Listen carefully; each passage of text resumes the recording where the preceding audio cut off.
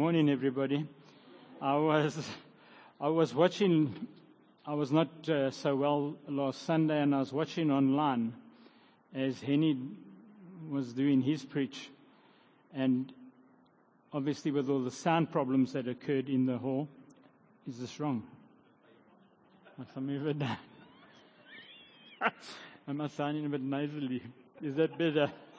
I'm speaking through my nostril. Is that what you're saying? Anyway, after watching all the sound problems, it was looked at seriously by the sound team. We've resolved the problem, which is just wear and tear. So we hope that this morning we don't have any, and we believe in that we won't have any issues technology-wise. By the way, just who was here for Henny's speak? Wasn't it just good? Such a humble old man, just love him. And he was here this Saturday sharing with us. Hello, Charlotte. And even online, just completely blessed. Even though there was we allowed the Holy Spirit to do some interpretation. All right. This morning, so when I sat down, I didn't sit down this week. I sat down 2 weeks ago to actually look at preparing for this morning. And then we had Charlotte at that stage was ending off the Two Worlds Collide series. And the points that she made were completely valid concerning Jesus Christ and what God has provided for us now in the world today. And then I was completely blown away by Safisa's message the week after that about holiness. And Safisa is the only man I know that can whisper and still the mic can pick him up. But what an awesome, awesome preach. Remember, if you can remember, the four stages or the four aspects to a man's heart: hard-hearted, cold-hearted, I can't remember. I've got it written. I referred to it, but it was an absolutely... And what I felt when I started to prepare for this was that God's in, and it's funny because I'd done this preparation before this week, and we went down to the Elders Connect, or the Connect time in Port Shepstone on Thursday, and it was said to me, it was spoken about, it was said to me by a couple of other people, just in conversation, and I believe this is what God is doing. God is requiring and restoring holiness back into the lives of His people. With regards to the church, He's taking it back. He's taking it back. Man has turned it into a whole lot of things at various times. For example, the quote that Siren always gives is that during COVID, 37,000 churches closed. In the US, they closed because they were not sustained, or they were being sustained by man. Man was allowing those churches to grow. But when the rug was pulled out under the feet of man, the church had no substance, completely biblical. You can check it out for yourself. When the floods come or the rains wash against the house that's not completely sound and on the rock, the house collapses. So God, I feel, two things. He wants holiness back in His people, not just not a lip service of holiness. Good morning, everyone online. I beg your pardon. Good to greet you this morning. Have you in this beautiful summer conditions?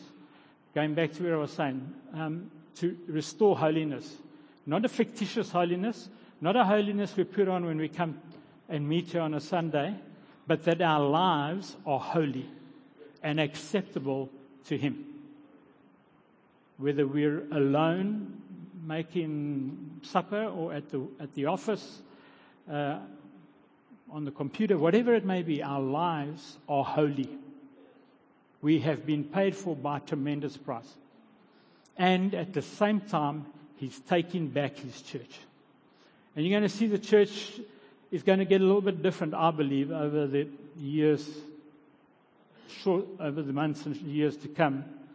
It will look a little bit different. It will contain an aspect of respect and understanding and knowledge of God, as opposed to flamboyance. And we often speak about, not masquerades, but performances and loudest music and biggest lights and biggest screen and whatever the latest technology would bring. All very helpful, provided whoever's driving it is holy and doing it for the reason of only growing the kingdom of heaven. That's our only purpose. We've got no other purpose. If you're looking for a little comfortable spot to sit in the church in the corner,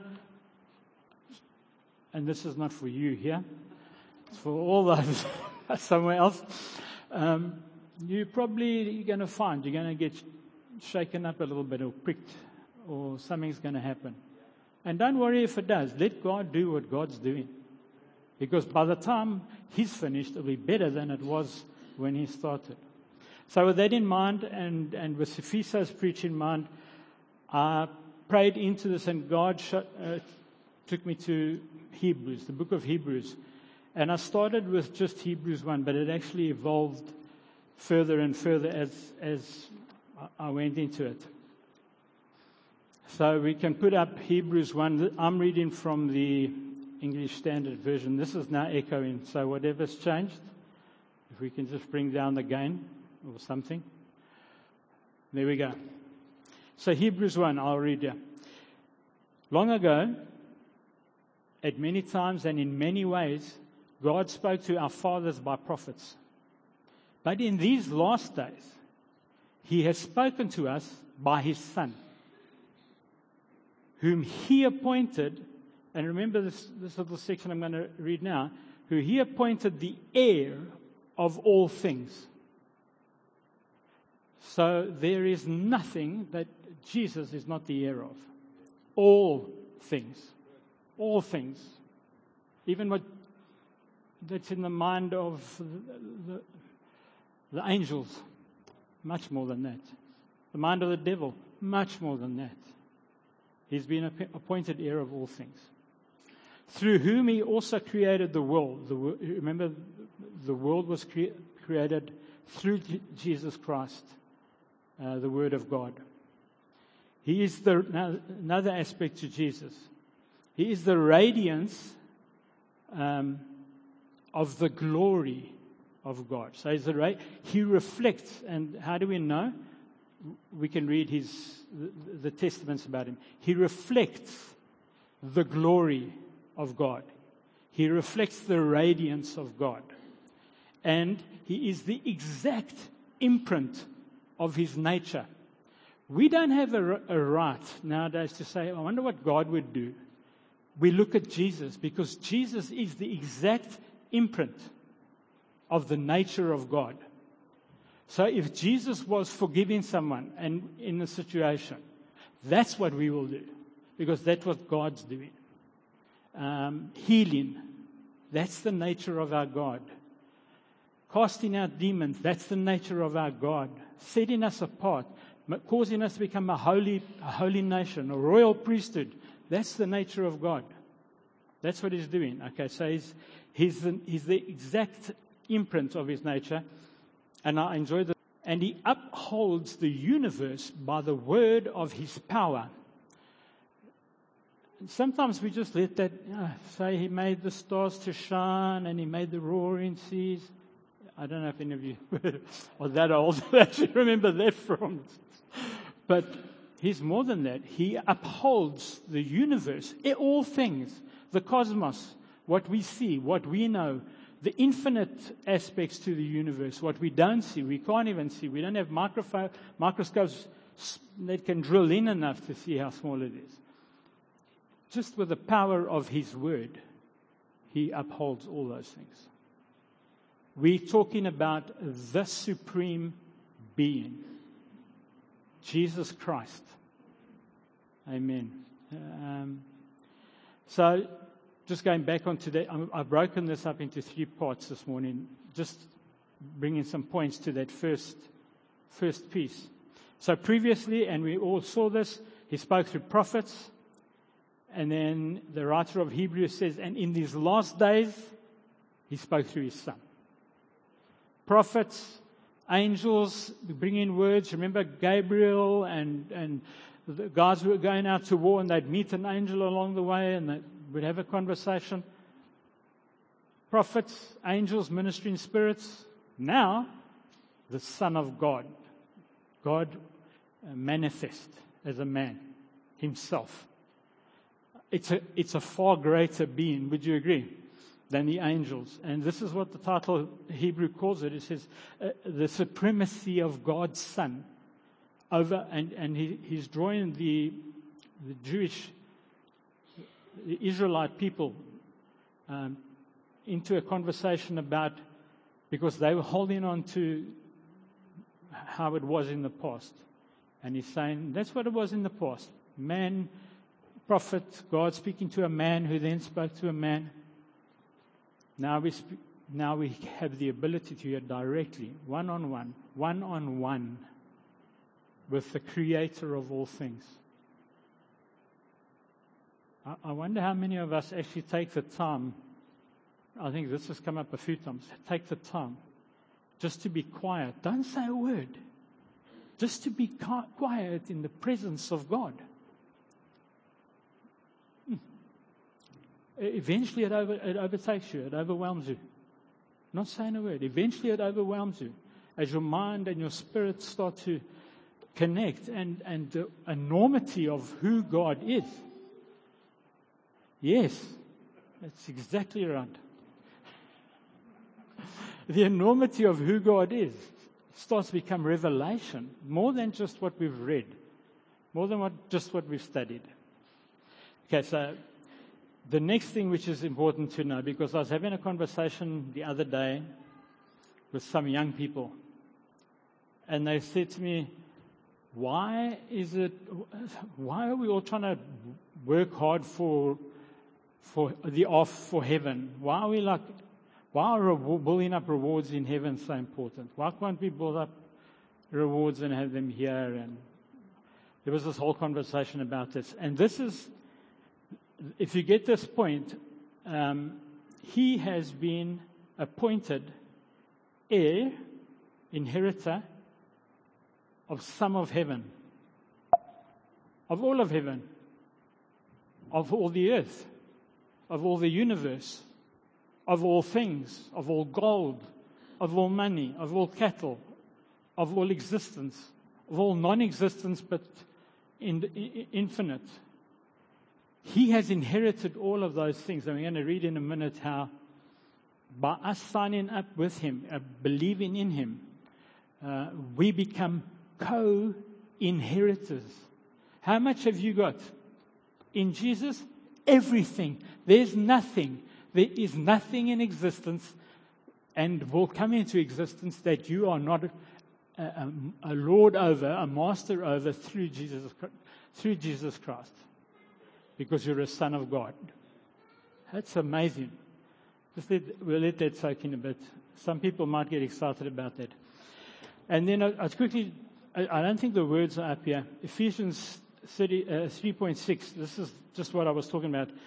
This is Paul speaking. The mystery is that the Gentiles are fellow heirs and members of the same body. So you had Israel, and they were the heirs. They were the children of God.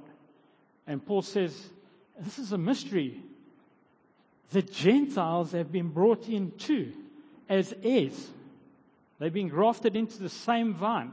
So whatever was blessings God has ever spoken on the tribe of Israel as his children is also ours as Gentiles if we grafted into the vine. And I'm just reinforcing that fact because it's not just about we sit here and we go through life and we'll live in heaven, which is awesome, and we picture ourselves standing with a beautiful gown on, worshiping God, the thousands and thousands and thousands of people and angels. No, more than that. Because the man we worship in on the throne whatever he has inherited is ours also. We are co-heirs with him. We cooperate, therefore, with him. In other words, there's a stronger connection than just, I know him, I understand him, I've connected with him. No. I'm one with him. When you become one with him, whatever he's got going is you got going. Isn't that amazing? Whatever Jesus has got going, you've got going. And Jesus has got all things going. There's nothing outside of him.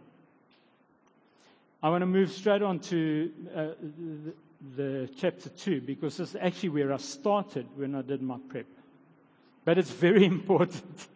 So what the writer was trying to do is say, guys, understand one thing. Jesus is far more supreme than any angel, any being, any ministering spirits, any demon, any demonic activity, any devil, any principality, anything you can think of. He's far more supreme than that. He has all things. By his name alone, he upholds the universe by his word. So this is an enormous, enormous person, and we're one with him. Now the author warns the people that are reading. He says, and I want this to be, let this soak into you. I'm not saying you need to hear this warning. I'm saying that it's always good, it's good for me to be reminded about things which we know and we understand, but it's good to just sometimes have it brought to the front. Chapter 2, verse 2. Therefore, we must pay much closer attention to what we have heard, lest we drift away from it. For since the message declared by angels proved to be reliable and every transgression or disobedience received a just retribution, how shall we escape if we neglect such a great salvation? It was declared at first by the Lord through prophets. It was attested to by those who heard it, who saw him, the apostles, the disciples that were with him. They testified what they had seen. So the Lord spoke it, the disciples testified to it, and then God also himself bore witness by signs and wonders and miracles. And, not least, gifts of the Holy Spirit. So if you want to know who's supreme and how it operates, look at your life and I can look at my life. Is the fruit of the Spirit there? Am I operating in the gifts of the Spirit? Because this is what we get when we are one with him. But I like this, how this thing starts. We must pay much closer attention, lest we drift away. Now, I was so taken up by that first sentence that I actually looked into some depth into historical languages. So I ended up in the Greek. And the Greek for the first one, where it says, lest we drift away, is a Greek word called parabasis. And parabasis is a refusal to follow. In other words, we hear the word of God, we understand the word of God, and we refuse to follow the word of God. That neglect is what the writer is talking about. It's not, we know, hear, understand, and make a decision ourselves, for ourselves, not to follow it. So that's the first neglect. The second point that really stood out for me was that the Mosaic law, that refers to the law spoken by angels. Of course, God gave Moses the 10 Commandments. He wrote them down himself. Moses came down the mountain with the 10 Commandments. But the laws of Moses then kicked in, and there was over 600 laws, 600 and something laws. And a lot of those laws were given to him by angels, by ministering spirits. They weren't just of his own knowledge. He was given ability and understanding and wisdom and input. Okay, so that's the Mosaic law. And how much, and what he says is that in the time of Moses, or the entire time of Israel up to Jesus Christ, the sentences for breaking that law were severe. You remember Jesus running across a group of people trying to stone a woman for committing adultery, and that's one of the laws. They were entitled to do that. Jesus didn't say, you're not allowed to do this. He said, whoever's not done wrong, you throw the first stone. But the law allowed that. The law allowed for, I don't know if you recall, I think we might have spoken about it, Charlotte, when the Israelites were in the wilderness and Moses came down, there was this golden calf that they had fashioned for themselves, and he made the tribes line up and march in front of him. And X amount of people, I can't recall, were swallowed up by the ground. 3,000 people God killed that day in the desert for doing that. What did they do? They disobeyed his law. Now we have a new covenant through grace with Jesus Christ. We are still liable for the law. We are still liable.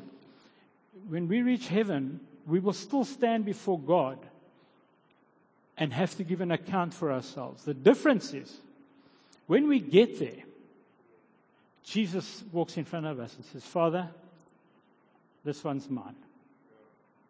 Leave. You can go. Law book torn up. Jesus Christ. If you don't have Jesus Christ, the law book is opened.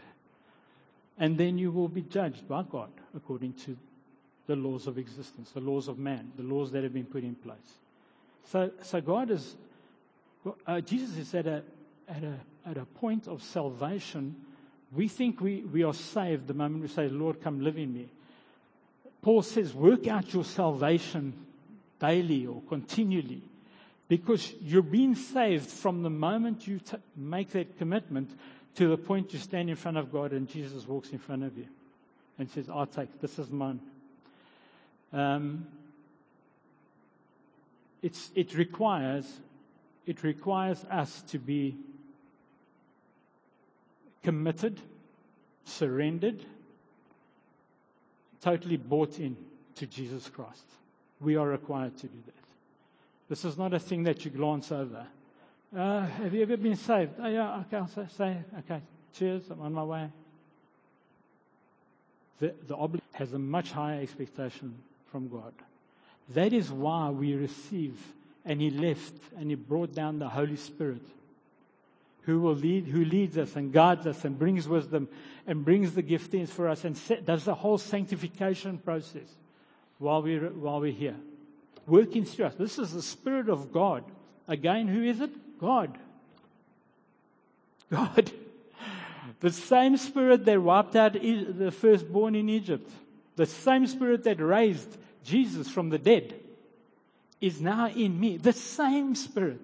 Not another Spirit, not a watered down version, not a diluted. The same Spirit lives in me. Wow. I am my weakest point, because I am the one that doesn't understand the capability of God's Spirit in me. And this is what the writer of Hebrews is busy saying. I just want to find the second Greek word for that is in terms of neglect, is a word called parakoe, which is a refusal to heed. Same meaning, refusal to follow, or a refusal to heed, not lead, heed, to take it and put it into practice. To summarize that little chapter section there. Told by the Lord, Jesus was witnessed to by the Lord. Those that walked with him, except for one, were all martyred, were killed for what they believed. I believe John was the only one who didn't. He was locked in a prison in Patmos. The others all died. Fictitious story that you've been sharing together as a group of people. Every single one of them. Peter said, crucify me upside down. I'm not worthy to be crucified the same way. Crucify me upside down. Paul, who didn't even walk with Jesus that time, but had an encounter, a revelation encounter with Jesus on the road to Damascus, head chopped off. And he knew it was coming. And he didn't mind at all that this life would end. For me to live is Christ, and to die is gain. That was what drove him through life. And eventually he did die, chopped off. I was reading, I don't know what we're doing for time. No, we'll fit in. I was looking at an interesting documentary in terms of the Roman law at that time. If Paul himself had not requested to see Caesar, he would have been released prior to that by one of the prefects that he saw before. So there was a process before you get to Caesar. They said, we would release you. But because you insisted on Caesar, we're going to take you to Caesar. And he ended up dying. He chose it. He said, because this is what Jesus has shown me. My vision, my plan, and everything that I see. This is what he said I'm going to do, and I'm going to do it. And go and fish and whatever. Or be a Pharisee or whatever. He went through with it. Now, bringing it into today, 2022, what have we got in us? So I'm saying, we've got the very Spirit of God in us. So what is that doing for us? What does that do for you? What does that mean to you? Is your life different because you've got the Spirit of God in you? Or are you still the same grumpy, mopey on a Monday, very excited on a Friday, managed through a Sunday? Little minor incidences are the things that rock my world and throw me upside down. I haven't got the capability or the tenacity or staying ability of anything. I'm swept by winds and currents. Really? You've got the Spirit of the living God in you, in me? And that's what we have. All things in us through Christ Jesus. And unfortunately, that sentence has become, or that phrase has become so stereotyped, so it's like blasé. You can do all things that Christ has strengthened you. Yeah, but where's Christ? Well, it's right inside. How do you know that? The Holy Spirit bears witness, bears testimony. What is the gifts? The gifts are for the uplifting and the upbuilding and the growth of the body of Christ. So this whole thing actually comes together in a united sphere. The last section that I'm going to read, and this is where Sophisa's word, when I read this, it just stood out at me. And it's an imploring word. Take care, brothers, lest there be in any of you an evil heart, an unbelieving heart, leading you to fall away from the living God. But exhort one another every day, as long as it's called today, that none of you may be hardened by the deceitfulness of sin. For we have come to share in Christ, if indeed we hold our original confidence and confidence firm to the end. So the things that I picked out of there, if he says, take care, brothers, that there be of you with an evil and unbelieving heart leading you away, to fall away from the living God, and jump in a few lines, that none of you may be hardened by the deceitfulness of sin. I think that's what the writer's getting at. Don't become so, what's the word? Casual. It's a good word. Wasn't the word I was thinking of, but that word works very well. Don't be so casual. We mustn't be so casual in our approach to God and our understanding of God. And when we say Father, and when we call upon His name, or when we call upon Jesus Christ to heal someone, or to do, we mustn't be casual. Or the relationship, the salvation that He has given us, it's not a casual thing. Because that will cause us to drift slowly. And I remember when I first joined City of Tim, you were preaching a degree out, or something about, you can be 1 degree out here, you can't notice it. But if you continue for 4 kilometers on a degree out here, you're going to be miles apart. And that's what happens, and I've seen it happen in the lives of many solid, sound Christians. And thank the Lord, He's with them and typically pulls them back towards their commitment. But on our own devices, we just drift and we just move, and the next thing we're listening to this story. That sounds like a good preach. Oh, that oak's got it together, and we're there, and we're here, and we're there. All of a sudden, God's nowhere near us. So that's what He's saying.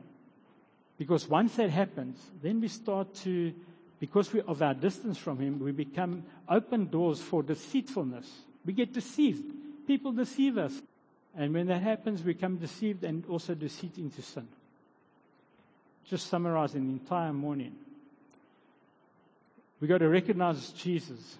And when I say recognize, we've got to let the Holy Spirit change us with regard to our view of Him. So we don't neglect, we don't drift, we don't wander away from His salvation. Don't take heed of it. We need to check our hearts that they are not evil or unbelieving. That's a thing you do quietly and say, God, show me. What am I really? Show me really inside. Is there things there that are problems? And when God reveals a problem, don't say, I'll make a note of that problem. I'll have to work on it as I go forward. God will deal with it right there and then. Number 3, there's no escape in this salvation. You're either going to, at a point in time, in existence, you're going to end up before God. And you're either going to have a real salvation through Jesus Christ, or you're not. Everyone. Everyone that's ever existed will have that.